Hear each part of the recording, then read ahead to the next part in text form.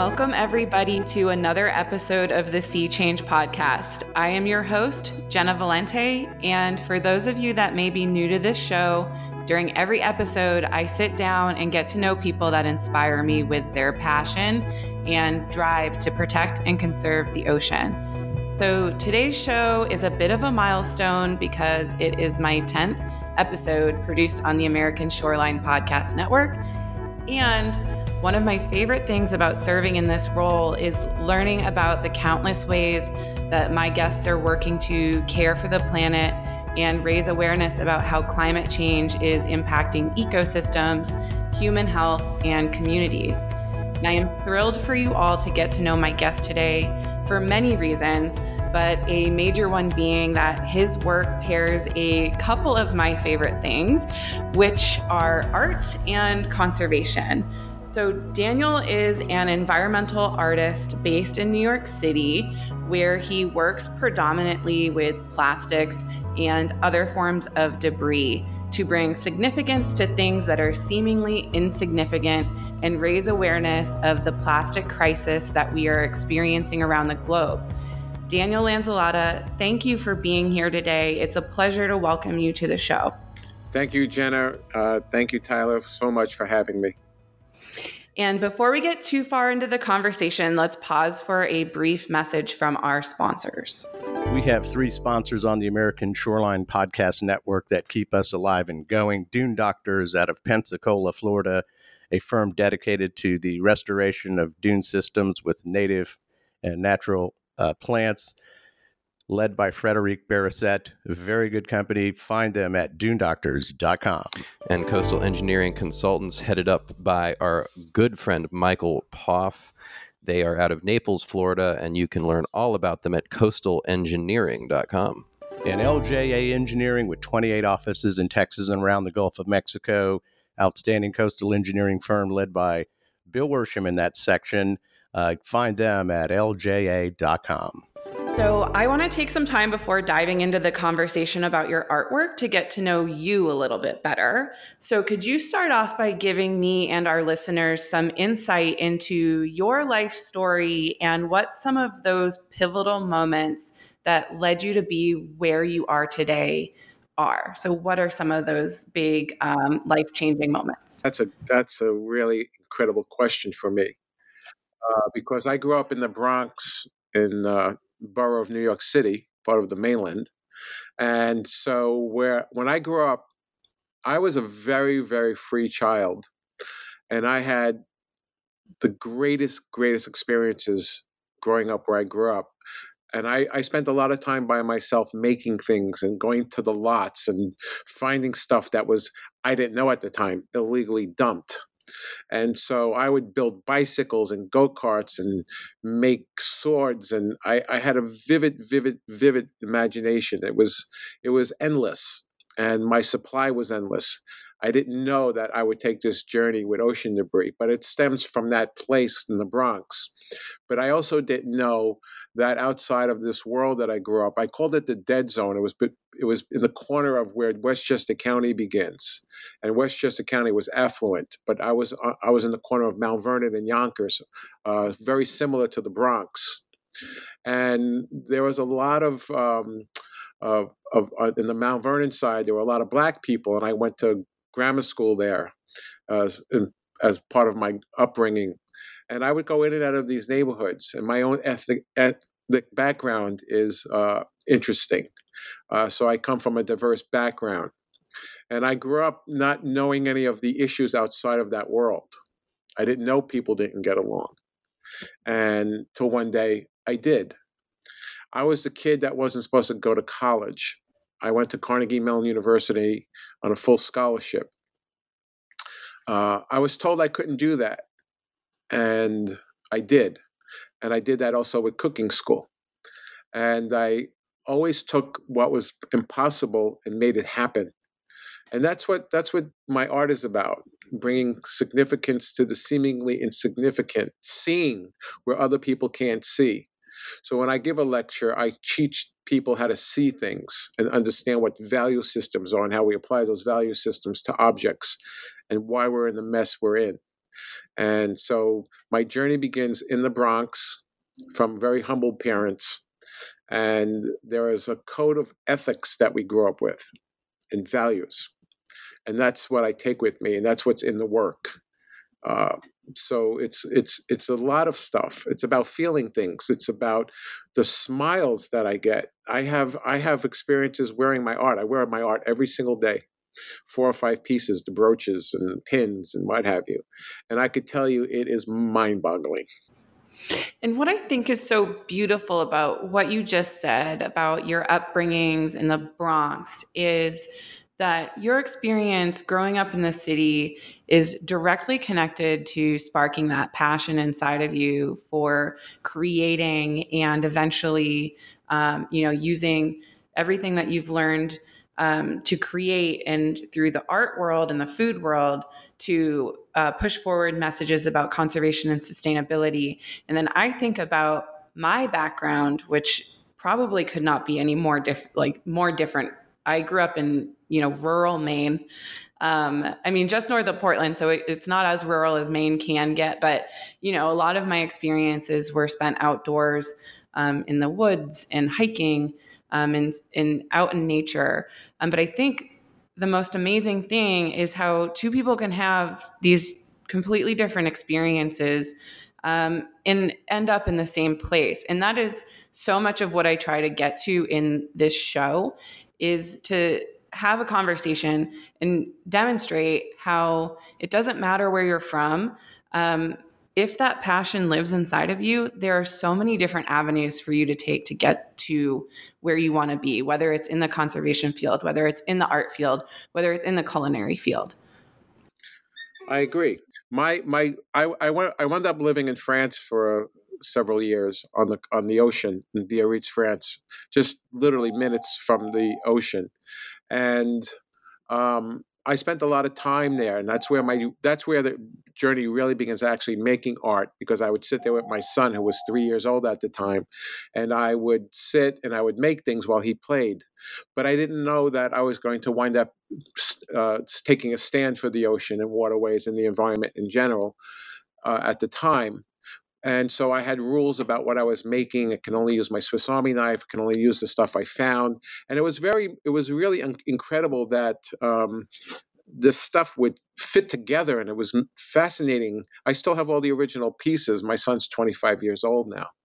And I started to take stuff home, and then I would go to the beach by myself. Then I would take very long walks. Then I would go from just below Bordeaux down to Saint Sebastian, and I would see the same trash over and over and over, and I start questioning it.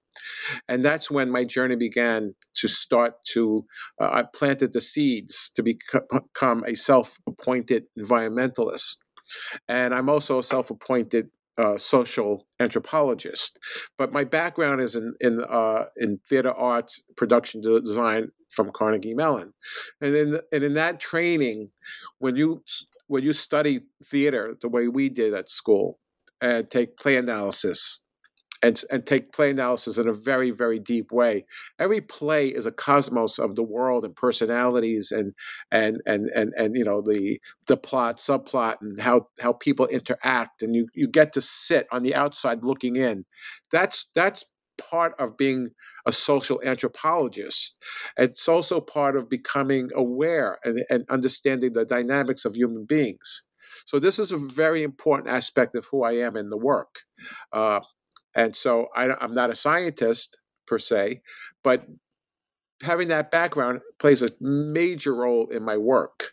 And so I take that work and I start looking at Gestalt principles of design and what that means, and functional fixedness. And I do a whole thing with functional fixedness and with kids, and showing them a baseball and asking them what this object is. And from that place, I'm speaking not about the artwork or the environment, but I'm asking children and PhDs. I've given classes to 160 older men, white men for the most part, in Westport, Connecticut, a very affluent community here in Connecticut, and what this baseball is. And everyone believes it's a baseball. And functional fixedness says that it's a cognitive bias to what an object is. So I translate that concept to what is this object? Oh, what is that human being? that baseball is more than a baseball. So every single person I've ever asked, I've been doing it for several years now, believes it's a baseball. In that baseball, I suggest that maybe it's not a baseball. Maybe it's mittens. Maybe it's a pair of socks. Maybe it's a sweater. Maybe it's a ski cap. Every good baseball has yarn in it. And I deconstruct the skin of the baseball, and I take the yarn out, and I've had people knit things for me. And people go crazy when I show them what's been knitted from baseballs. I've done this in the South Bronx. I'm going to be doing it here in Bridgeport on the 23rd of March. This is all inner city stuff. That you're not the package you come in. We're more than the package we come in. And so for me, my journey in looking at the environment was like, okay, everybody else, recycling.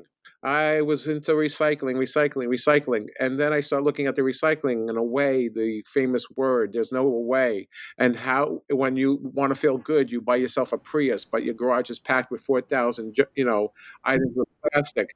And there's the Fisher-Price swing set that's made of plastic. I had a rope and a board, and that's gone. That's disintegrated since then. The Fisher-Price toy sets, all those plastic things are going to be around for at minimum 1,000 years. These are gigantic things. I take garbage walks in Brooklyn and New York City and Connecticut on a regular basis. And it is phenomenal what is out there. And that stuff is going to be with us. So this journey about functional fitness and what the baseball is fascinating because the kids go cuckoo. And this translates across PhDs, inner city schools in the South Bronx and in New Haven, inner city schools in New Haven where I've given the class.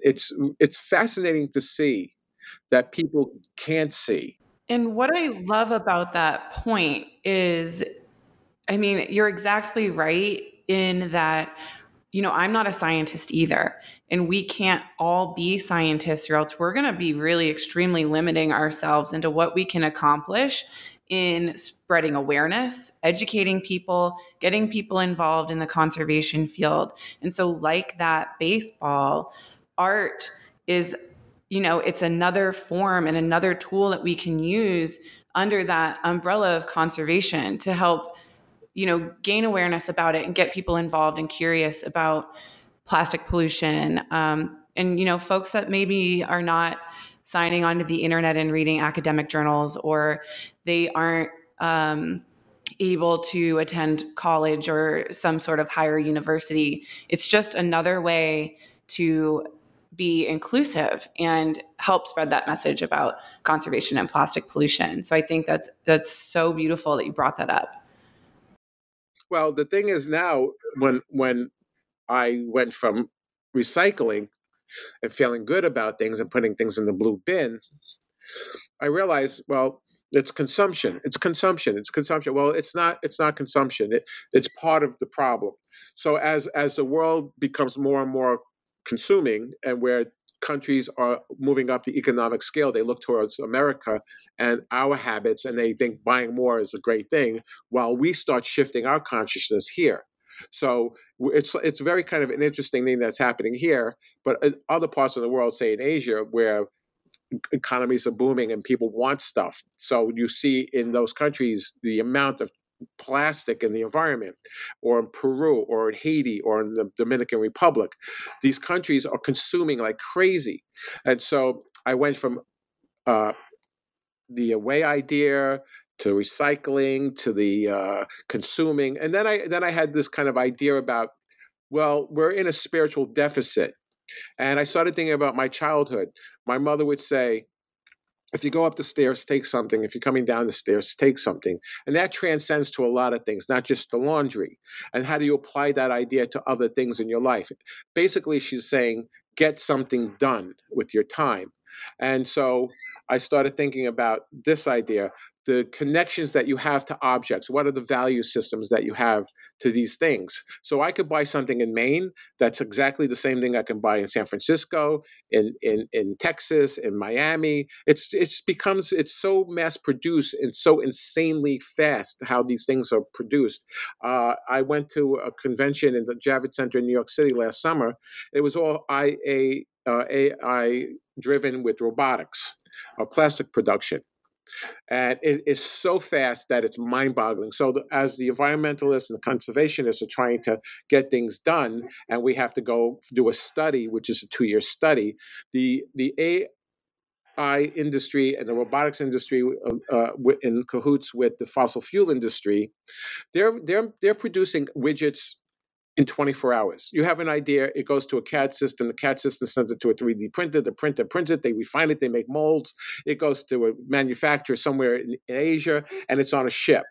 Well, we're arguing about what's going on, about how to fix this.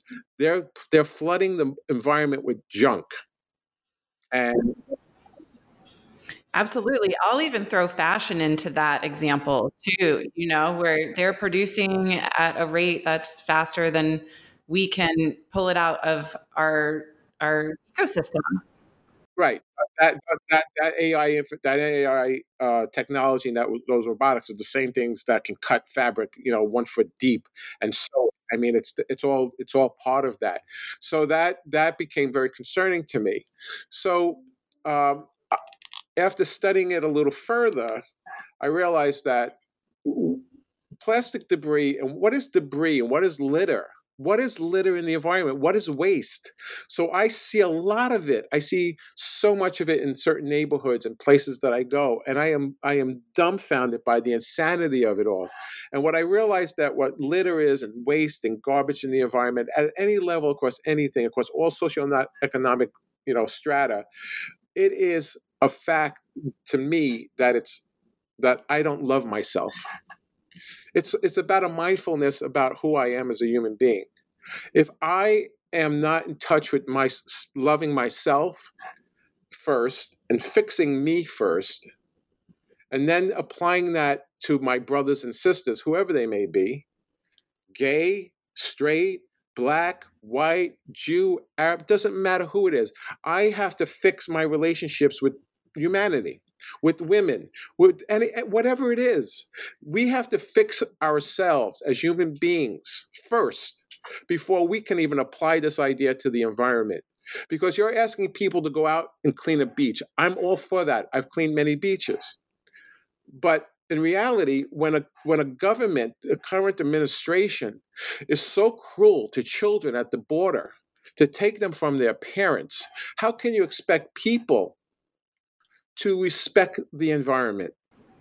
Absolutely. And that's, I think, something that I struggle with every single day. And I would be willing to take a guess that there are a lot of listeners out there that feel the same way. When you're out there messaging about environmental conservation, and then you have a mass shooting, or you have everything that's happening on the border, or, you could go on for probably hours listing all of the issues that we have going on that are so much bigger and seem, almost impossible to solve. And, and then we're coming in and messaging about the environment. But a way that I think about it too is, yes, we do need to fix ourselves and focus on taking care of ourselves and our community. But within that is the responsibility to take care of the planet, because at the end of the day, that is our home. And without it, nothing else that we deal with matters, because we won't be here. And that's my point. While we're arguing about social situations, racism, homophobia, whatever it is that humans are having these fights or debates about, the planet is melting. It's melting. And so we could do all the arguing if we're not fixing the environment. It's a very, very stressful thing to see. When I see a river that's just gushing with plastic bottles, say in Peru or in Haiti or Dominican Republic, which I saw some footage not so long ago along the coast there, you've seen all this footage. It's so disturbing to me to think that we're not outraged by this, or turtles, or straws, or for me, it's the disposable lighter. My straw is a disposable lighter. I mean, I find these things like all over the place. I'm building a sculpture right now utilizing those. It's going to be a stunning. It's going to be 9 feet tall, Wow. 8 to 9 feet tall, and it's just off the charts. The the concept of it, the look of it, and how it will unfold and be what it is.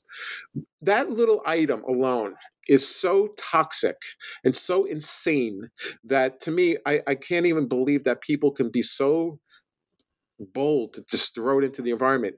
It's plastic. It's got chromium plating, heavy metal plating. It has butane. That's a fracked fossil fuel, and that breaks. There's no disposable lighter that goes into the environment that's empty. There's always some amount of fuel left in that. I see crushed ones. I see them sitting on the grades of storm drains. They're everywhere, and if they're getting run over by cars or stepped on and broken in some fashion somehow on land, those are off-gassing. They're toxic as could possibly be. That's a major toxicant in the environment, and I don't see anybody being outraged by it. And it seems so ubiquitous to the environment. Oh, it's just the lighter. It's just this. It's like the plastic bag. Oh, I only use one bag. Yes, but there are 1 times a billion people. That lighter is being used all over the world, going into the environment, and certainly going into storm drains because they fit through most protective grading. So that's a big pet peeve for me. I'm really happy that you brought that up too, because you often hear about cigarette butts. So cigarette butts is my big litter problem that I think we can be, because I'm stumbling over my words a bit because I started thinking about this, how many like big strides we made with reducing our use of straws and reducing our use of plastic bags. And cigarette butts are still the biggest source of pollution that we're finding on our coastlines. And I walk down the streets of Boston every single day and I see people throwing these things on the ground. And I am generally not a very confrontational person. So if there are listeners out there that know some ways and tactics, some communications tips to, interact with somebody that's throwing their cigarette butts on the ground, that won't get me punched in the face by somebody on the street. I would appreciate that if you could write that in. But I'm really glad that you brought up the lighters, because that's something I don't hear about. And, I focus on conservation work every single day. And I think it's really important for people to know these things. In Connecticut on I-95, I call it the plastic belt. We have BIC headquarters is there. They're the biggest producers of these things besides the lighter, the pens, the razor blades. You have Gillette, you have Schick, you have Pez, the Pez Museum. I mean, it's really insane that we've accepted this kind of behavior. I've been in all kinds of department stores when I've been going up and down aisles to see the percentage of plastic in stores. It is mind-boggling to me. People ask me constantly when I wear my stuff, which is every single day, how do you paint the plastic? And as soon as I hear that term, how do I paint the plastic? I know I'm dealing with somebody who's just not present in their life. Because I look at them and I ask them, have you ever done your laundry? And they go, yes, of course. And I say, well, do you use a certain product? And what color is that product's the gallon of laundry, liquid laundry detergent? And they say, orange. I say, well, that's impregnated from the beginning of the process from manufacturing. I don't do anything to the plastics. I use it as it comes. And it just speaks to me about people's disconnect to the whole thing. And we live in a world now where the disconnect is no longer about a disconnect. It's just never a connection. So we're having children, babies are being born in our world today in environments and cities where they basically never get to know nature. And I think this is one of the biggest problems in our modern day world, is that this unawareness of what nature is. Central Park is nice, but to me, it's not nature. It's nice to have some trees and some open space, but it's limiting. It's been damaged. It's part of an environment that's urban, and it's good to have, and we need more parks. But to really get out and about into an area where there are running streams and no sound of water alone, and the idea of a storm, say after along a coast. There's a lot of times people say, Daniel, you're so negative. And I'm like, I'm not negative. You're just misunderstanding your own vocabulary. I said, well, have you ever been to get yourself a STD test for some sexually transmittable disease? And they will go, yeah. And I go, well, when the test came back negative, how'd you feel?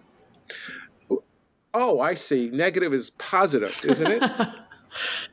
Oh yeah. Okay, let's start talking about it. So when you go to the beach after a storm, the happy ion is a negative ion.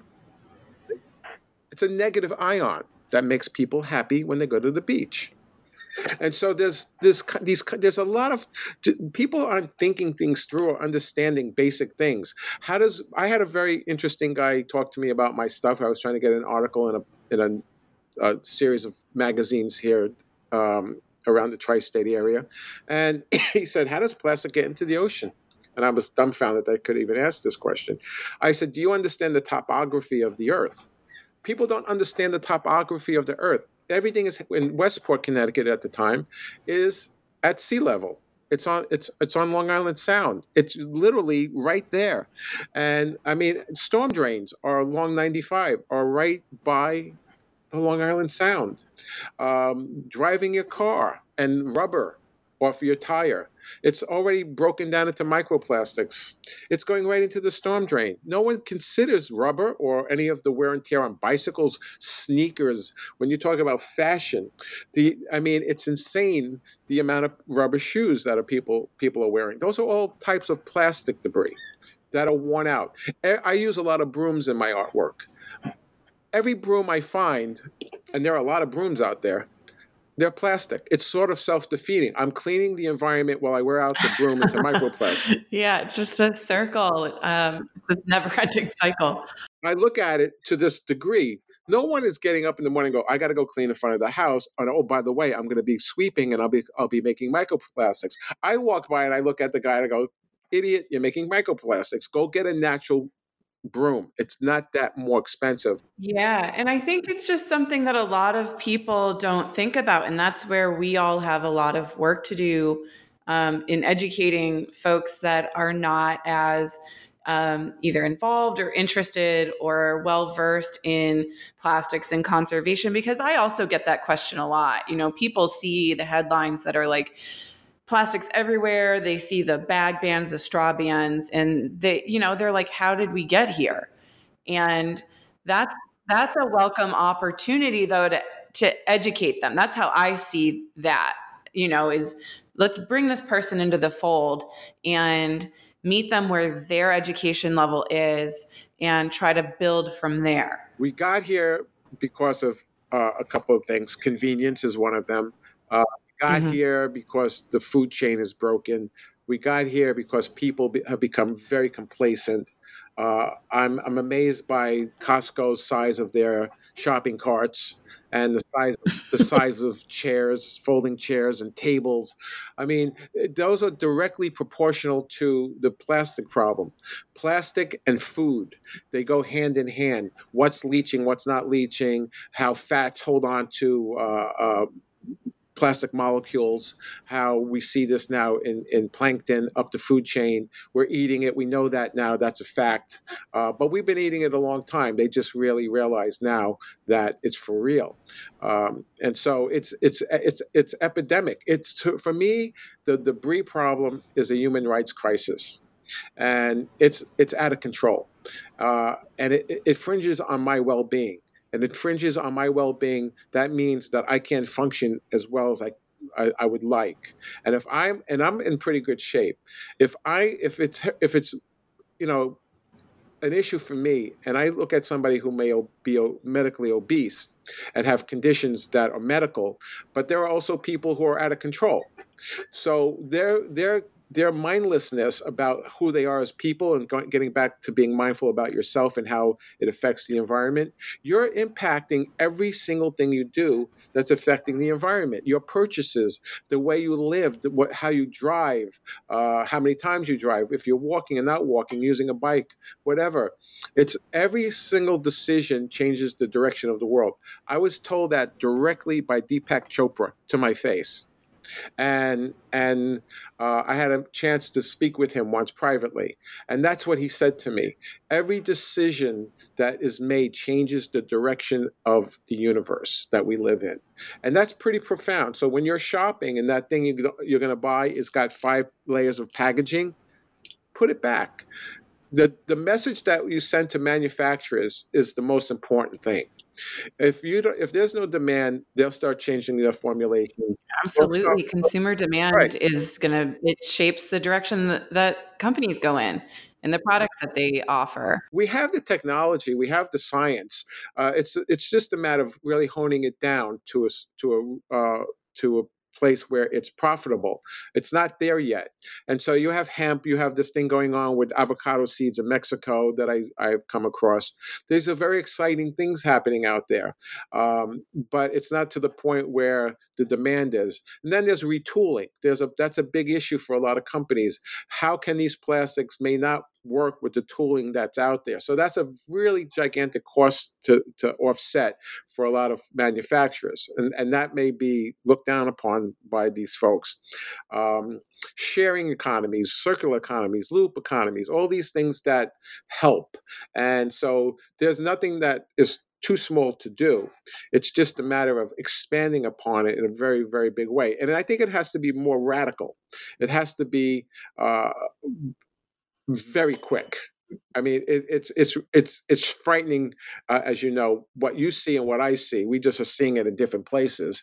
It looks like to me on garbage day, at least in Brooklyn, that something went crazy. Somebody went crazy, and the amount of trash in the clear bags alone, the plastic, the ones that go into the plastic that goes into the clear bags, and what I see. Yeah, it's almost like, so when I see trash day here in Boston, or I'll walk down the street and inevitably the cans are going to get knocked over and there's just piles of trash in certain locations, and it's like a little piece of my soul dies because everybody just continues along, walking by it, walking around it, and it's just sort of blends into the background of everyday life when that's a major concern if even one bin dumps over and then it all washes out into the harbor. And I also think what your point that you were just making gets back to the whole, they have a name for it. So the nature deficit disorder, where folks are not getting outdoors as much as we should for health reasons. I think it just really gets back to our primal form of who we are as human beings and our natural desire to be outside and experience nature. And a lot of people do not get that anymore. And I'm wondering if, what have you noticed about the communities in and around New York City?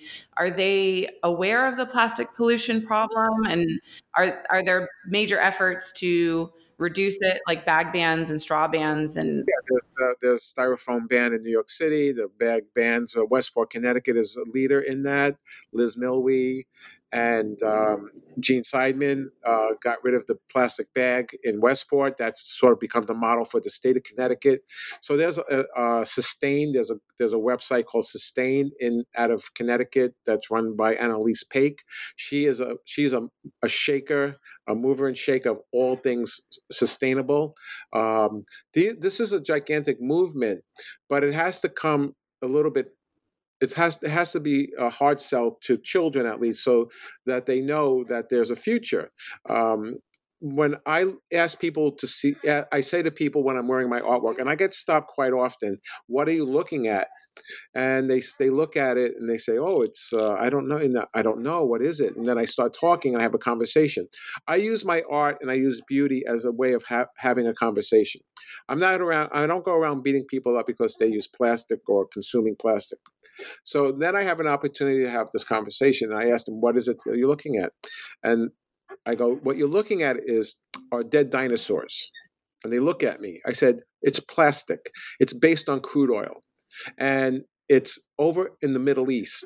And we have sent some kid from some inner city who can't get out of a situation, more likely a brown or a black child, to go get this stuff for us so they can fill the dollar stores in their neighborhoods. So a black single mom can go buy a colander to pass some pasta.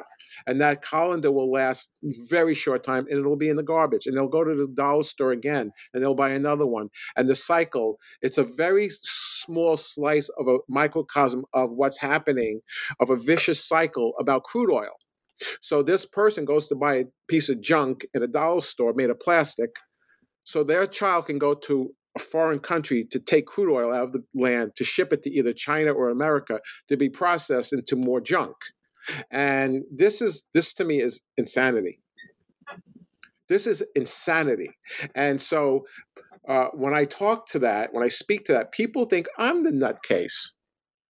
And it's really kind of interesting to see their reaction.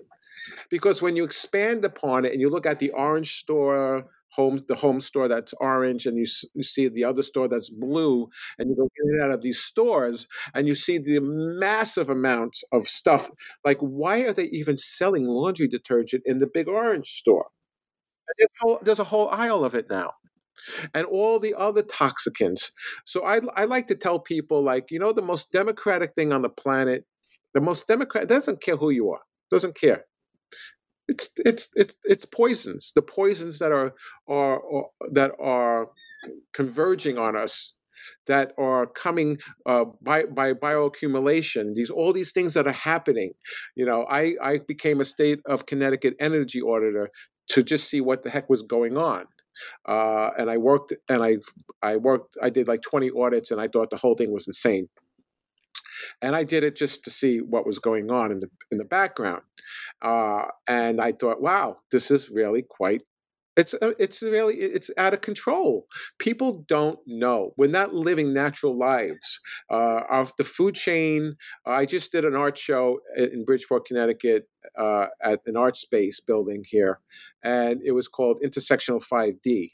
And intersectionalism came out of feminism. And it's about all these things that are coming out of person, racism or sexism or whatever it is. And some people get a lot of different things because of who they are as people. When it came to me and asking me how I saw intersectionalism, I talked about water. I spoke to soil. I spoke to air. I spoke to food chains. And I spoke to food webs. And they're all messed up. They're all interlinked. They're all dependent upon each other. I am part of this story. I am part of this story. I am not outside the story. And I feel like human beings don't understand their own existence. I did not exist once. I'm here for a short time.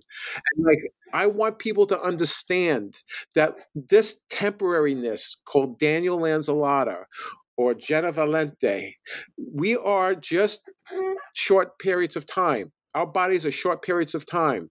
And in a short period of time, for some people, they have caused a lot of damage. So much damage. And in the saddest way, it is like the ultimate poetic justice, what's happening with the plastics working their way up the food chain. We've created this problem, and now it's coming right back to create problems for us. Right, because if you go into any convenience store, and I go into convenience stores just to see how inconvenient they are, and I look at it, and I particularly the ones at gas stations, when or donut place, or that has 2 Ds, and I went to one not so long ago. You can call people out too if you want. I don't know if you have personal relationships with the Dunkin' Donuts around the street from you. I have no relationship with any of these folks. I went to a Dunkin' Donuts that was built maybe 8 years ago in Southport, on the border of Westport and Southport, Connecticut, coastal community. It was built from scratch. I have a very good background in construction. And so I go and I sit one morning in the back of the store, and I'm a trained chef, and I was in the raw food movement, and I was in the vegan thing, and I did all of those things. And I've taken nutrition classes, and I've got a first level herbology background. And so I go sit one morning just to sit. And I'm like, this is insanity. This building was made from toxic materials. Mm-hmm. One whole wall is refrigeration that's cooling down plastic bottles with dead stuff in it. The food is dead. It's really plastic. Sugar is a sort of plastic, and corn syrup particularly. And so, and I start looking at the people coming in, And I'm like, oh my God, these are little brown people from South Central and South America who come from mountains, who's used to a densely rich nutrition. And I'm thinking, they're eating toxic waste. They're eating plastic. It's coming in plastic. It's being shipped in plastic. The carbon footprint that goes back to wherever the heck the stuff is coming from is plastic. The transportation system is plastic. The building is plastic. Everything everyone's wearing is plastic. Hello. Yeah, it's just all plastic. Folks, we are in trouble. Yes. That's what I'm saying. We're in trouble. I need to heal me. I need to heal my relations with my people, with my tribe, in my community. I need to heal this. I want my environment to be well. And I don't know how to express it any longer. I don't want to live in a world or a city or a country where people feel hostile towards each other, and where there's this. It's a big country. We there's plenty to go around. There's a better way to do this. And we need to do it, and we need to do it soon. Yeah, absolutely. And I think, this is a great opportunity for us to pivot into talking about garbage in art, because I feel like that is such an incredible tool that you have been using to communicate all of this to people. And I'm really excited to talk about it. And I would love for you to explain, because I know we've mentioned a couple of the projects that you've worked on, some of the things that you're working on, and where you source some of your materials from.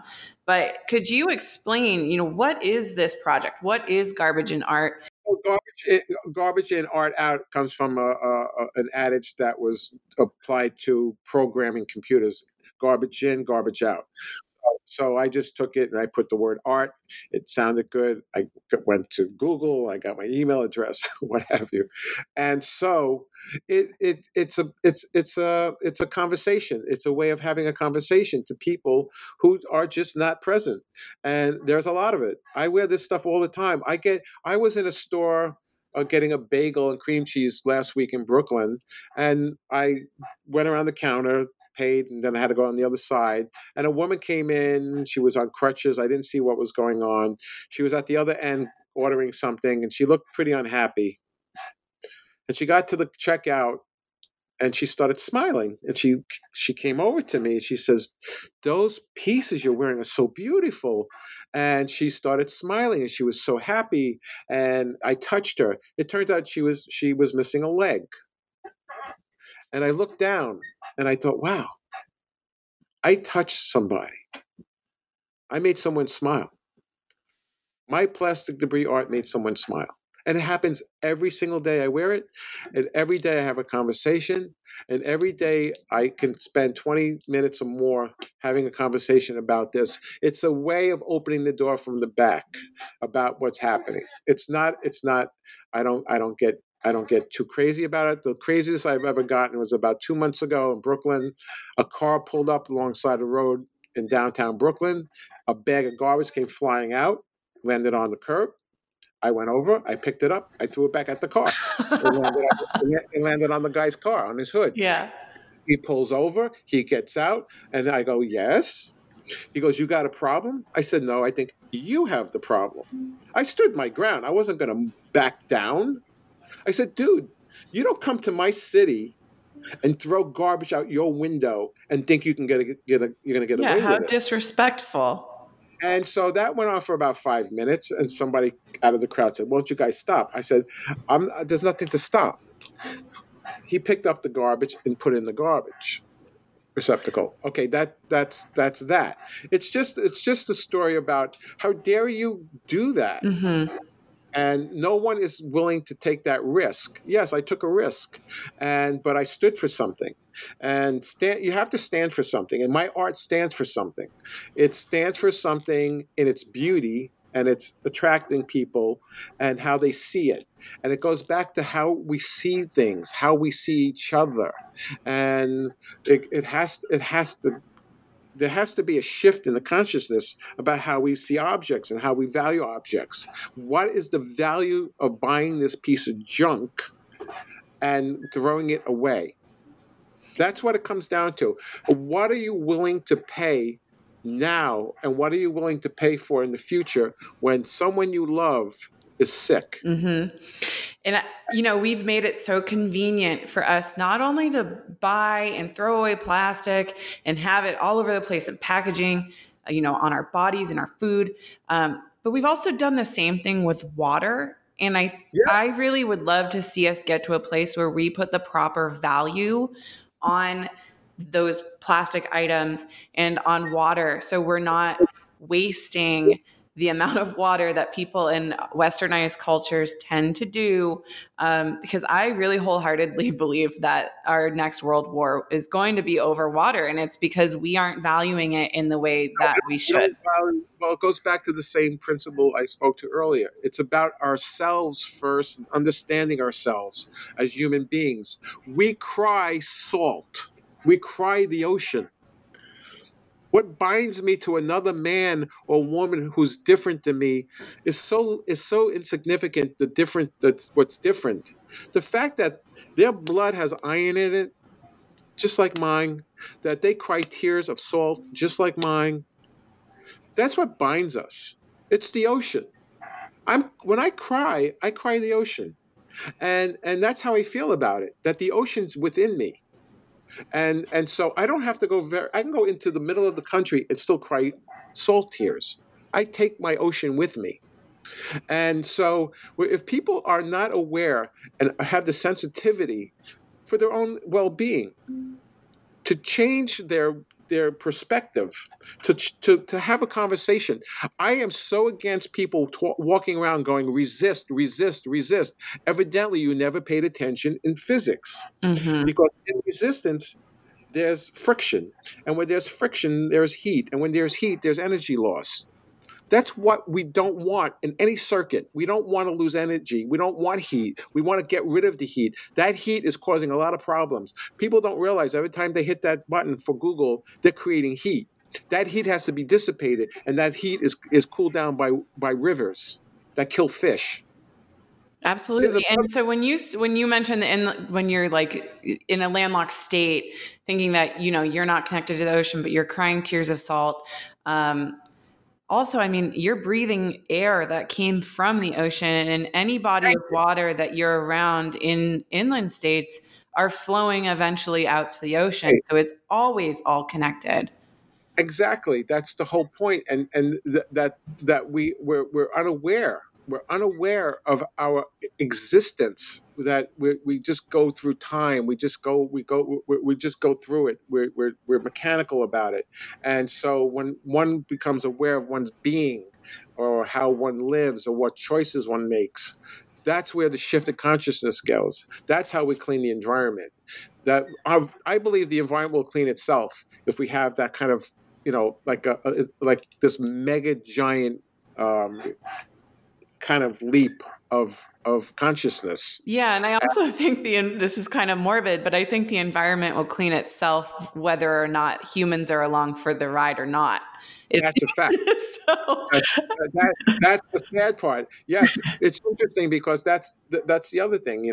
We need the planet, and the planet really doesn't need us. Yeah. It doesn't even know we're here. Yeah, and the fact that when I go out into the world and I'm bombarded, see, the other thing about the way urban settings are, or settings in general, strip malls, whatever, cement and its issues of producing cement, or paving the roads with petrochemical tars and aggregates and all this crazy stuff that runs off. And then you have the crazy people who want to grind up plastic and build roads with it.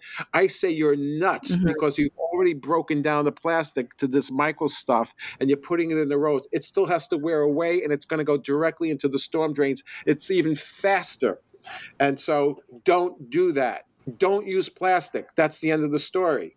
For me, it's don't use it. So I always enjoy hearing about people's creative process, because I feel like everybody finds inspiration and creates in their own way. Could you walk me through your workflow when you're creating these pieces and what the creative process is like for you? I'm a kid in a candy store. I get excited as hell when I see a piece of plastic that speaks to me.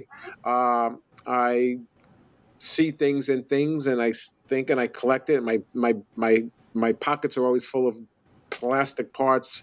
I happen to have a pickup truck, which is a big thing because it can hold a lot of stuff. And there have been times where I had so much stuff, I had to unload the stuff to bring it to the dump. It's sort of like, ironic that I have to collect stuff and then I can't use it because I have too much of the stuff because it's never ending. It's never ending. The stuff never stops. And so the process is I see something, I hold on to it, I start breaking it down into parts and pieces that I'm going to use. I make little tiny parts if I'm making a brooch or something or a sculpture. So everything is in units.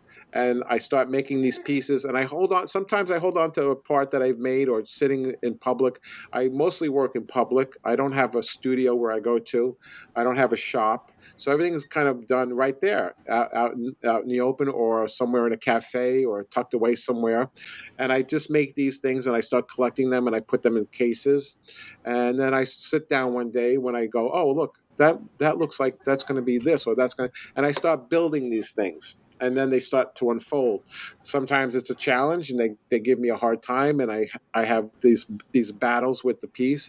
And then eventually it starts to come together and I have a piece and it speaks to me. It becomes a piece of art.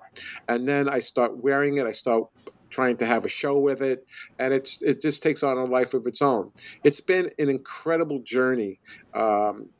Which I hope just gets better and better and better, and that I get into more and more galleries around the world. That's really where I'm trying to get my stuff. I'm trying to get my stuff into galleries in Tokyo, London. I want to be by water. I want to be in cities and places where there's water because that's the attachment I have with the stuff. It has to be close to a body of water. It doesn't have to be an ocean. It's nice if it is, and it's nice that it's not. I just want people to be aware through the beauty and have a conversation and know that their choices are really what's driving what's out there. It's a personal growth thing for me. It's getting along with other human beings and having healings. I would like us to heal. There's a lot of stuff in our culture in America that is been swept under the rug, and namely, that's the story of slavery and the pain that's associated with that. We need a massive healing among us. It's out of control. I see it all the time. I'm very, very involved in the Black community. I spend a tremendous amount of time in the Black community, and I know and feel the pain. And we need to fix that. We need to heal that. Because when we have healings, we'll have healings in the environment. I think it goes hand in hand without a doubt. What's happening in the environment is a reflection of who and what we are. And who and what we are is a reflection of what's happening in the environment. They're not separable. And so once we are on that path to understand the trouble that we're in, and the way to fix it, or at least start on a path to make it better, is through oneself, and then growing into sharing and being with other people, and forget the resistance. You want conductivity. Mm-hmm. When you have conductivity with another human being, you're on a path to healing. The opposition and the current administration in this country wants you to resist because it will wear you out. Absolutely. When you are conductive with another human being, that's what they don't want. You have a conversation with somebody you don't like. You have a conversation with someone who doesn't look like you. When you understand this one principle, human beings are all different. All human beings are just a different expression of who you are. That's it. That's all it is. And that's what another human being is. And that's what all of life is. It's our responsibility as artists and conservationists and environmentalists to bring that to the attention. We have to activate change. And that's what I would like my work to, I think my work does. And it does it because people smile and are happy about my art. My art is very happy. And it's happy using one of the worst things on the planet, plastic. It's poison. And I take that poison and make it look very happy, very cheerful, and people respond to it. And that to me is powerful.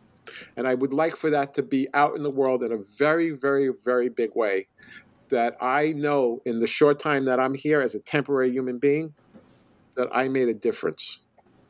Absolutely. I think that you were spot on with everything that you just said. And that's a major frustration that I have with where we have found ourselves as a community, as a country right now, with being so polarized, is we find ourselves preaching to the choir all the time and surrounding ourselves with people that are exactly like us, and we're not making progress in the ways that we need to because we're not having those difficult conversations and realizing that we're all human at the end of the day, you know?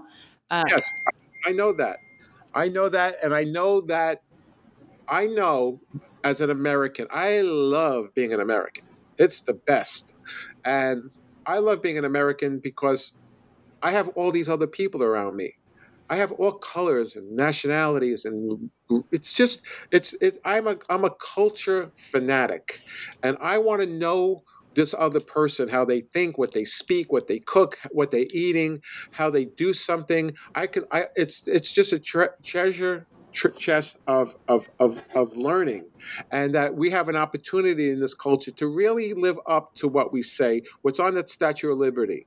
What's happening with children and being separated from their parents is outrageous. It's to me, it speaks to what the problem is. Mm-hmm. If you're not outraged by that, then how could you deal with the environment? Mm-hmm. You have to blend these together. These are children. These are children, and they're never going to forget this. This is a massive problem. And that consciousness about conductivity among us, that's where the power is. Resistance is just going to wear you out. They don't want that. They want you to be worn out. They do not want you and I to have this conversation we're having now. Yeah, because we'll realize that we're not so different, you and I, when we develop a deeper understanding of our beliefs and our backgrounds and how we work. And, that's how you find the middle ground. Right. And so plastic debris and my process and art, it's a soft sell. It's beautiful. It's lovely to look at. It attracts people like you can't believe. It's insane sometimes how many people come up to me in a day, or if I go out. I went to the Rubin Museum last week or 2 weeks ago for an opening of First Fridays. It was free. I walked in wearing my stuff, and it was just unbelievable that I could have this kind of engagement. I just have to stand somewhere. I go to the first Saturdays at the Brooklyn Museum. I do the same thing. I don't have to move. You know what's really amazing about that too, and I'm sorry I cut you off, but the fact that people are even coming up and speaking to you I consider that a major win, because I think people get so into their phone and isolating themselves, and that having a conversation with a stranger is rare now. That I think it's amazing. This is also an issue because those folks who are buried into their plastic device are it's plastic, Mm-hmm. and there's a lot of story behind the technology and the precious metals and the rare earth kinds of things that go into it. It's a really big, complicated story, all of this, and we have to pay closer attention on to how it's all happening. There are people who are being left on the wayside. That's what the story is. We have to come to our senses. It's out of control. And when I see litter, I see how mindless we are about ourselves. And that's what litter is. When I read once that most ocean debris is land-based, I thought to myself, wow, that really took a lot of thinking to figure that out. Of course it's land-based. Where is a plastic bottle coming from?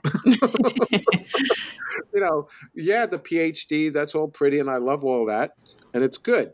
Science is fantastic. But to tell me that is really kind of ridiculous. We know that. We need to become more sensitive to what's happening. We need to stop trying to the studies are great, but they take too long. While we're studying everything, the plastic and the fossil fuel industry has shipped 400,000 widgets across the ocean to put into the dollar stores and various other places. And we shop and buy objects not for the value and the quality, but for the price. We've become price-driven animals. I got this for that amount of money. Yes, but it lasts 2 minutes. It falls apart. It comes in a flat pack from another giant store that's called IKEA. And the off-gassing in those places, and there is some kind of movement, and I get a feeling that there's some kind of awareness now about changing those paradigms. Maybe Trader Joe's is going to get rid of all their plastic packaging. Starbucks went and got rid of the straw, but they made a cover. Made a cover that might be more plastic than the straw was. Right. This is like, okay, there are designers out there designing stuff, and there's a lot of talent in this planet. There's a lot of talent in this country. You live in one of the most incredible education-driven cities in the world. Mm-hmm. You have MIT, you have Harvard, you have all these incredible places where people are going there to study all of these issues. And I'm sitting back going, well, there's a lot of brain power out there, but I'm not seeing the results at the rate we need to see them. That's true. And I also think that ties back to people with that brain power are often going to follow where the big dollars are and who's paying them for their careers and their salaries. And as much as I love working in the conservation field, it is not necessarily the biggest moneymaker. No, it's not. Within all these fields, I see this with a lot of the ocean folks. I'm not competing with anybody. Mm-hmm. I go about my work totally privately. I just do my thing, and I go out and I try to make this happen. So I get sometimes some talk from people, and I'm like, no, I am not competing. I don't compete with other artists. I'm not competing with anybody. But within the fields of conservation and environmentalists, there seems like there's like either it's a fund-driven thing about funds, or some other ego thing. At the end of the day, when the whole thing is just blowing up in our face, we won't be sitting there going, "You were right, I was wrong," or you didn't get funding, I did. Mm-hmm. It's really about it's one planet. It's one planet, and it's one race. And so when we transcend these ideas about dividing ourselves up and borders and walls and this type of insanity, where money could be appropriated for the proper things to clean up brownfields, or clean water in Detroit, or clean water in New Jersey, or clean water in Boston. This issue of what happened in Flint is the same issue that's happening in every community where there's drinking water. Mm-hmm. It's not isolated to this one place. This is a global crazy issue, and the right to have clean water. I mean, it's really out of control. Yeah, and to sit back and think that it won't happen again and it's not happening again somewhere else is not doing us any favors, because we aren't even taking care of Flint right now. We know about it, and we're not really doing much about it. They're running out of funding, and and I just think that it's pretty backwards of us to not even think about this is happening, still happening there, and it's happening in other places around the world and around the country. I don't want to be Mr. Gloom and Doom, but I do believe there is a shift of consciousness happening around major urban areas, and then that drifts out into smaller communities, and it's global, and the internet is connecting that.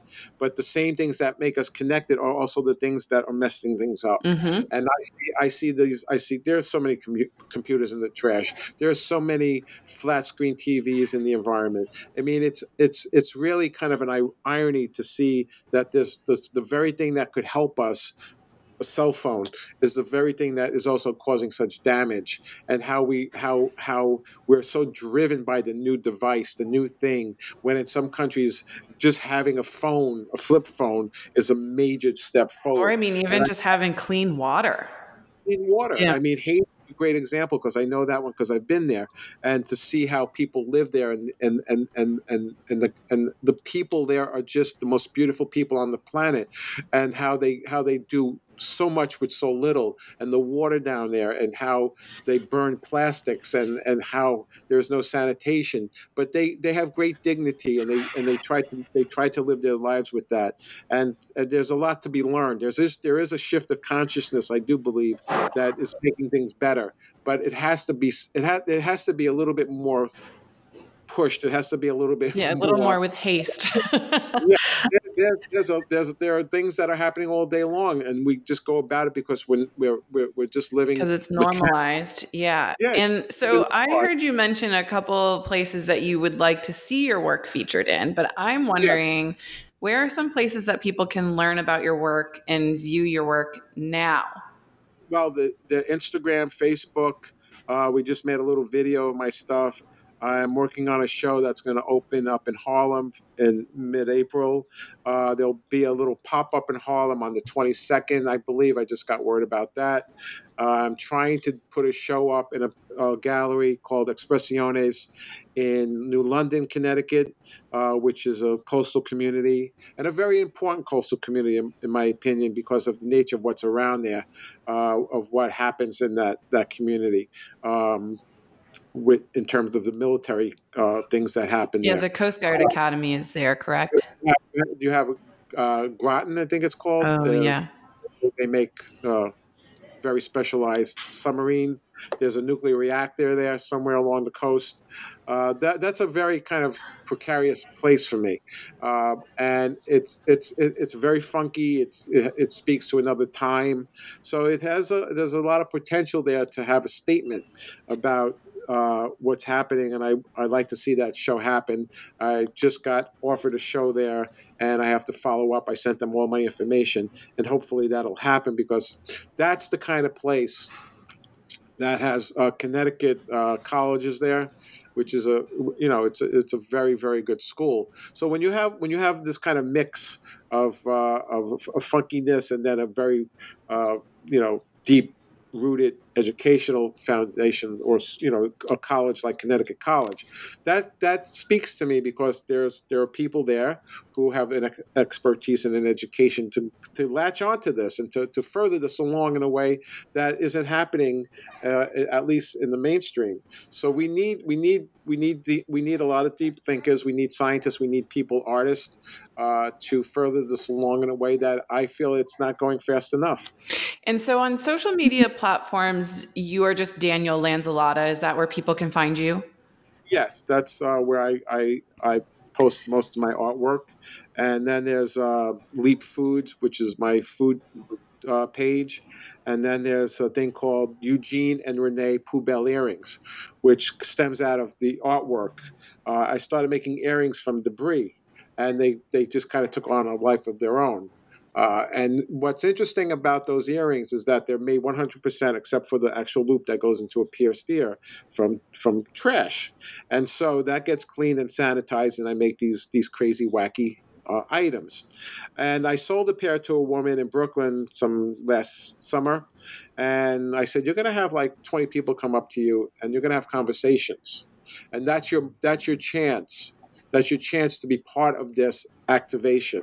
And so the jewelry becomes a mechanism for me to have a conversation. It's just another way of having a conversation. It has to be about people engaging and talking and having conductivity. That's where the power is. Mm-hmm. And power is P equals E times I. That's power. And power is the ability to get something done. It's physics.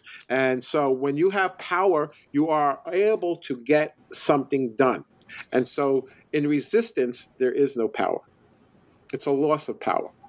And that's where we have to act. We have to use our words, our podcast, our art, our writings, our music, our drumming, our dancing, to convey a message that this can't go on anymore. It has to stop. And it has to stop, again, for me, it's by individual, by individual, by individual, by individual. And that's the conductivity that you have, not resistance. And so if there's a paradigm thing I'd like to change, it would be that, to engage other human beings in a conversation about making social change that's real, and that forgiveness and deciding on purchasing power and how you utilize that. And if it's the smallest thing, if you're going to a convenience store at any gas station, the car outside, the fossil fuel, is the same stuff inside. Nothing in there is for real. It's all driven by fossil fuels. The packaging, the shipping, the manufacturing, the junk food, the stuff in plastic bottles. That's what a convenience store is.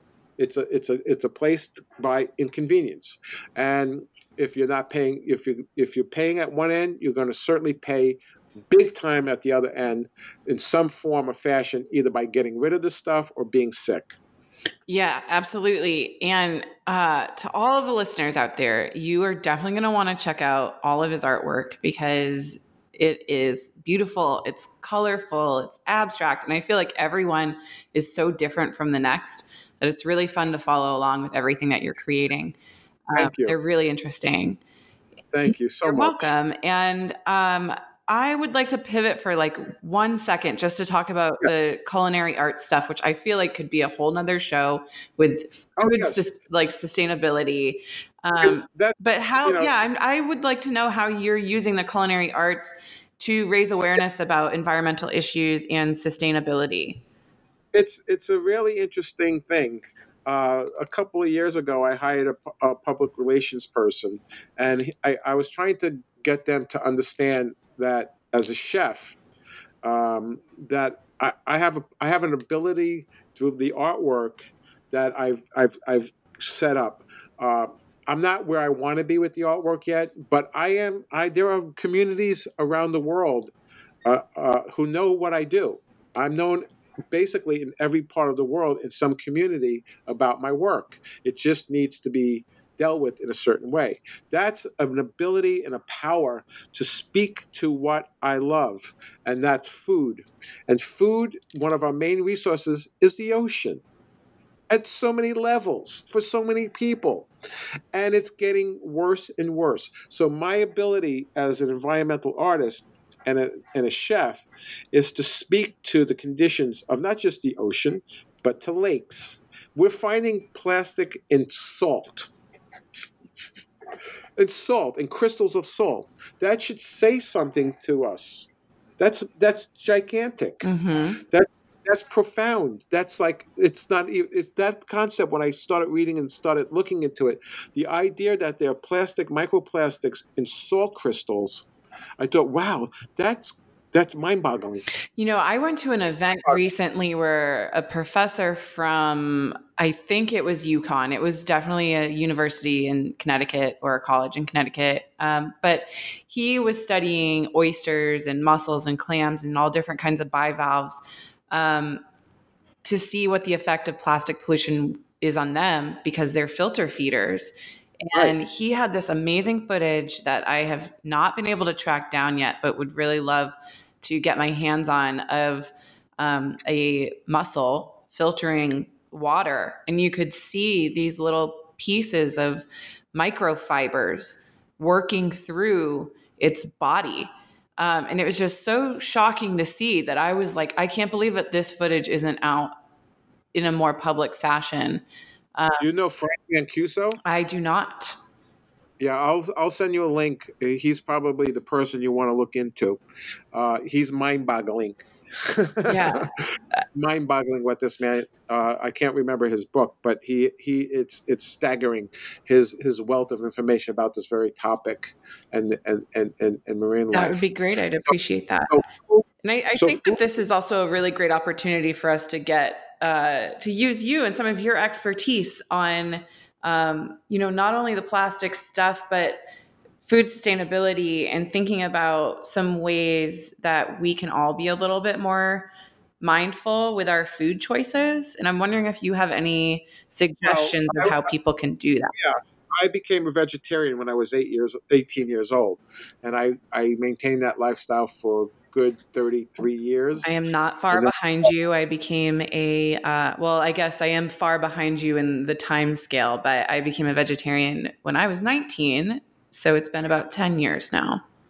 And that that decision wasn't based on anything like animal rights or anything. It's just I started looking at meat. And it was an advertisement by Roy Rogers Beef. I was watching TV, and the guy was telling me how I should eat roast beef and how wonderful it was. And I should go to Roy Rogers fast food places. And I looked at the ad and I thought, that's the most disgusting thing I've ever seen. I'm not eating meat anymore. So at dinner that night, I made an announcement to my parents that I was a vegetarian now. My father looked at me and says, oh, you'll be eating meat in 2 weeks. 33, 30, maybe 35, I'm a little older, but it went by and I started eating meat again for B12 and to help me out. But it was, and I still feel I still feel more vegetarian than I do anything else. I still don't eat any beef.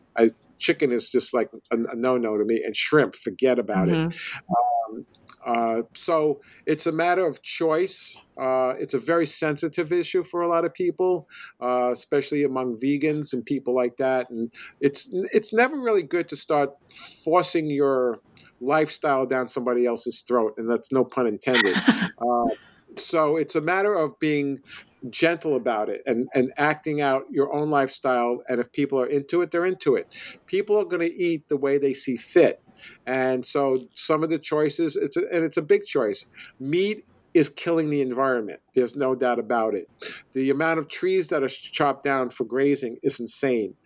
Corn, the whole corn industry is nuts. And the water usage. The water usage. Cotton alone. You can go on and on and on and on. There's many aspects of all of this and how it's woven into how things work. The fossil fuel industry, the pesticides industry, everything that makes food grow that's based on fossil fuel. Is all tied into making you sick. So you're not really eating, you're eating to get sick. And so people have to come to a decision about that donut. What does that donut represent? It will satisfy you for a certain amount of time, but it also make you sick. How much is too much? I'm not a person to have restrictions, like deep restrictions about something. You have to make a personal choice, and those personal choices will have impacts on the rest of everything. Packaging alone, the zero waste movement that we're involved with here in Connecticut next weekend at the Wilton High School. I'm with Peter, who has an organization called Unfold Creative, where I'm now using his computer. We're building a tiny house. We're going to be building a greenhouse, a tiny greenhouse. That's in the process right now, just to show people what the possibilities are. And this is all upcycled materials. So everything is tied in together. Food is a massive part of the equation in those choices.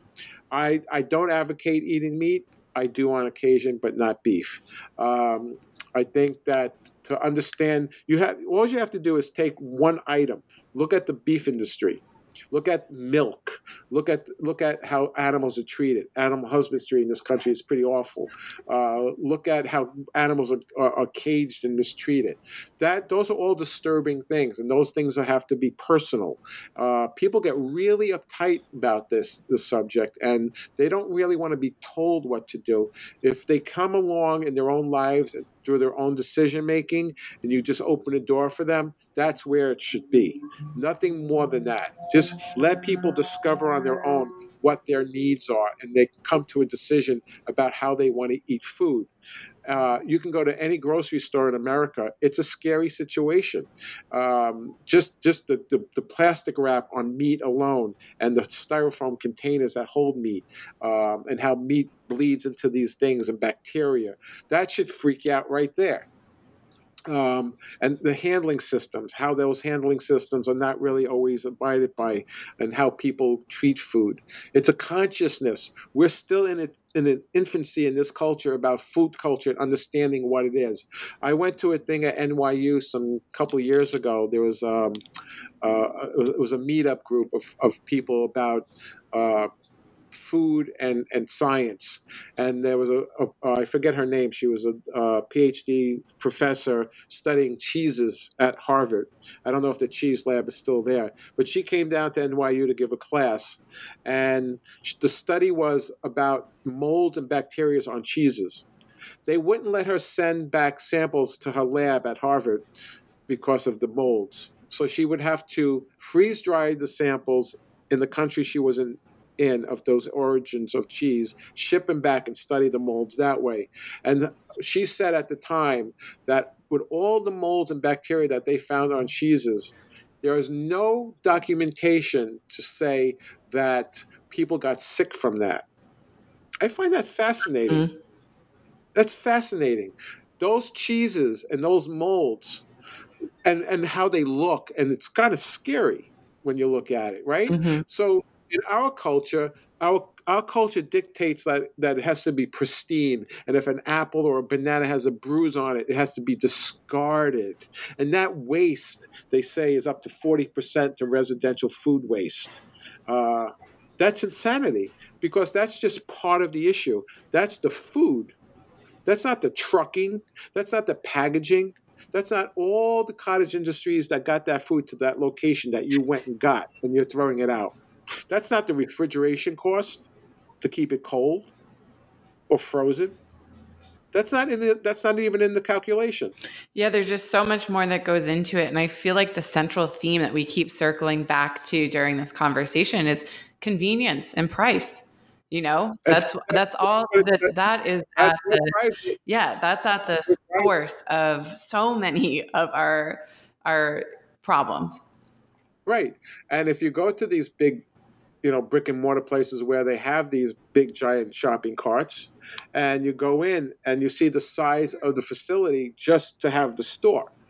I mean, that alone should freak you out. I mean, the heating and the cooling and people showing up. And they're not just selling food, but they're selling all kinds of crazy things. And the clothing and the fashion industry. And I think the fashion industry is starting to realize that there is a massive problem with microfibers and how to capture that stuff. Well, yeah, and fast fashion too. But, I always think about when I go into places, even grocery stores, but like we were talking about Costco's and places like that, like, what if somebody came into this building that was from a third world country and had never seen something like that? And, every day they're trying to find like water, clean water, sustenance. And then they walk into this big department store and think about how much of that is going to go to waste. And we have more than we'll ever be able to use or need. It's pretty overwhelming. Right, and that's the story of understanding oneself and then understanding others and starting that relationship to make those relationships better, mm-hmm. to engage with those other human beings. And maybe that person might need to meet me. and I would say, where did you come from? I came from a mountain in Peru, the mountains of Peru. We're very poor. And I would say, are you happy? Are you happy there? Because when you look at all the stories, especially among African Americans, and the stories of slavery in the Middle Passage and slave ships, and what happened there, if you start thinking about that story in a modern sense, just in America, say, with the divorce rate, when a married couple gets divorced and there are children involved, how that breaks up that tribe and the fallout from that is horrendous, and it's horrible and it's painful. Now take that and now multiply that by a couple of 100 million times. That's what slavery was. Mm-hmm. And it is. Because that's what happened. We broke up tribes. We took families apart. We ripped languages apart. We took the drum from people. We took the beat. We took their souls, and we've shattered so many things. And now, just now, 400 years later, it's 400 years this year. This June is 400 years of slavery, and to rebuild that, that's amazing. We owe the African American community so much. Yes, we do. Because I'm an American. I'm an American, but I'm not an American without that. Mm-hmm. And I am insulted when you have Black History Month. I'm sorry, but I'm an American, and Black history is every day in America. Yes, I actually was just talking about that recently, how it's every day. And same thing with Women's History Month. Same exact thing. It is, of course, it's nice to have a specific time to be recognized, but that needs to be something that's recognized every single day. Lady Liberty, it's not Mr. Liberty. It's the Statue of Liberty. She's a woman. She's out there. I mean, the whole story is convoluted and twisted and demented. We have to start looking more at the people or the indigenous things that we destroyed through slavery, or the migrations from the South, or the migrations from South America, and the shamans and the medicines and the herbs and the plants. The plants want to help us. When I look at what happens with Roundup and Monsanto and that insane group of people, and all these types of companies, and they tell me about weeds. Weeds, for the most part, are medicine. Yes, and when you tell me that little dandelion and is a threat to my lawn, yeah. Well, I'm sorry, but it's really a beautiful, beautiful herb, and it's medicine. The root, the leaves, everything about it is, the flower is all medicine. That goes across the board for so many things. That's the reawakening that we need, because when you have that kind of medicine, you will eliminate the over-the-counter trash and garbage that we're handed. Poisoning ourselves with. And I agree 100%. And that's a conversation I have with a lot of That's a fossil fuel-driven industry. The pharmaceutical companies are no different than the big oil companies. It's all driven by fertilizer. It's all driven money. By oil. Yeah. It's all driven by crude oil. That's what I said about the dollar stores. That poor black mom in Bedford-Stuyvesant or Trenton, New Jersey, or Newark, or wherever, right here in Bridgeport, goes to the dollar store to buy a piece of junk to send their son over to get more crude oil. Mm-hmm. Yeah, and I'm glad that you brought all of that up, because that's a conversation that I've had a bunch of times of, like, who gets to decide what a weed is just because it's an eyesore? It doesn't deserve to be there. And then also when you think about, like, perfectly manicuring your lawns and mowing your grass, you're taking away habitat for wildlife. Right, and that's right. And so getting back to some of these things that I spoke to earlier about the cement thing, and how cities are set up, and the runoff. The runoff from buildings and roofs and sidewalks and roads, it's just a pathway. It's a really nice pathway for all toxicants, all plastics, all accumulating in our drainage systems that flow all to the ocean. Everything that ever exists or is out there will eventually be trash, and it's all heading towards the ocean. And if people don't understand that topography, we're in trouble. Yeah. So Daniel, before we wrap up, I would like to know, what are you hopeful for moving forward? I like to, for my own personal level, I need to heal. I need to heal with others. And in that healing, other beautiful things will happen.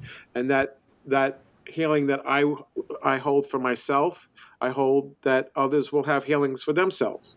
And that each of us puts an effort into producing and using less toxicity, not just within plastics, but what comes in those plastic bottles. The plastic bottles themselves are a nightmare, but a lot of the stuff that is in the bottle itself is a nightmare, and that's going down the drain. And cleaning products, hair care products, beauty products, all of that. So it's a consciousness of less use or no use, and that's where the answers lie. It's a really hard thing to tell someone not to do something. So it's a matter of it's a slow process, and that my artwork is out in the world in a bigger, more productive way in every corner of the world where there's a waterway, ocean. That's where I'd like to be. I'd like to be out there speaking to it at artist talks about my vision of what my art represents, and that that these opportunities come from it, from podcasts like this, that people hear it, and that I'm invited to speak about these things. There are many things out there that aren't being addressed and overlooked, or just in denial. There's a lot of denial out there, and it's time that we wake up. I really think that we're at a crisis. For me, it's a humanity crisis. It's a human issues crisis. It's a human rights crisis. We have a right to clean air. We have a right to clean water. We have a right to clean soil. The food chain, the food webs, they're all independent, interconnected, and they're poisoning each other. That's what's happening. And so that this podcast, for instance, is out there and people hear it, and that they have an epiphany. Wow, I didn't think of it that way. Not using that broom to sweep up. I'm creating microplastics from a broom. It's sort of an ironic idea, and that this all comes together. But I really think that we need to be a little bit more diligent. It has to be a little bit faster than what's happening. I agree with you. And this was a very important conversation to have, and so energizing. And I thank you so much for taking the time to share your story with me and our listeners. I really appreciate it. I learned something. I know everybody listening is going to learn something and hopefully participate in a conversation about it. And this might spark some new ideas and lively conversations. So this was fantastic. And I'm just so thankful for you joining me today. Thank you for having me. And I'd also like to take the time to thank the listeners for tuning in. And if you liked what you heard and want to hear more of this show and other outstanding content from my fellow hosts on the network, please subscribe to and rate and review the American Shoreline Podcast Network wherever you listen to podcasts. And finally, be sure to like the American Shoreline Podcast Network and Coastal News Today on Facebook and Twitter, because this is where you can interact with us and have a conversation about this show and other shows. You can also submit feedback or give me recommendations for inspiring people that you would like me to invite on as guests. I'm always open to suggestions. And then if you would like to interact with me personally, you can find me on Twitter at Yenna Benna. It's YENNA BENNA. And then on Instagram, it's the same thing, but there are 3 N's in the Yenna. And I welcome you to find me on those platforms. Let's discuss the ocean and whatever else is on your mind. I thank you again for listening, and I look forward to the next 10 episodes and beyond.